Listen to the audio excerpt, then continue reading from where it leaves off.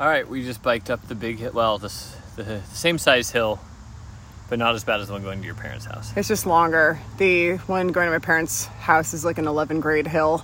11%. 11, yeah. I didn't... I mean, there's a warning that says it's 11%, or you wouldn't know, but it's definitely like... I think I've only done it once. Well, on your bike? Stopping. Yeah. Yeah, Mike gets off his bike and walks it. I do not. Jeremy didn't either. Yeah. This one I had a way easier time with, but I took the trail that also lowers... It's a little longer and lowers the grade. We're back at the foot of your boyfriend Isaac Brock's monument, but from a different entrance to the park. And we biked 30 miles along the beautiful Welland Canal. The sweat combined with the sunscreen just adds like an oil slick to your whole body. Yeah, you just have to embrace it and that must be why all the bugs stick to us. Yeah. By the end of our bike rides, it's like the amount of bugs, grit and bug.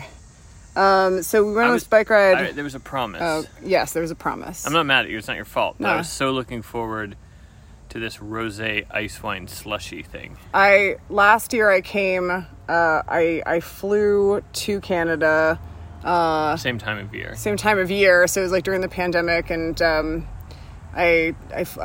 business class flights were super cheap, which is pretty easy to socially distance on flights, and like. At that point, everyone was like, flying is kind of safe because the air circulation is good. Anyway, I came to see my parents. I came here for 3 weeks alone. Left you in LA with the dog. And it was my first time being in this region in the summertime. With a bike. Whoa, is that an eagle? No, it's some kind hawk. Of hawk. Anyway.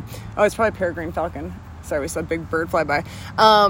And I was doing tons of biking because this region is so insanely beautiful to bike in, because there's a giant river and then a giant lake that looks like the sea, and tons of verdant, lush foliage and flowers and farms and peach orchards and plum orchards and players. It feels like nowhere else I've ever been.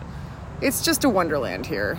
This part of Canada's body is a wonderland. And anyway, I stopped by this place that had, it was just down a farm road, and it was like a window front thing run out of someone's house. And they had ice wine slushies. So think about a 7-Eleven slushie, but with like a grape that is harvested late in the season.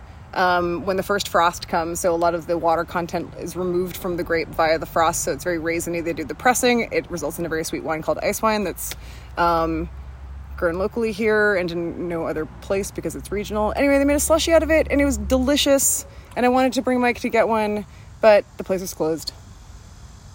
I'm sad because I was excited about it. I'm sorry. Life can be disappointing sometimes, especially with me.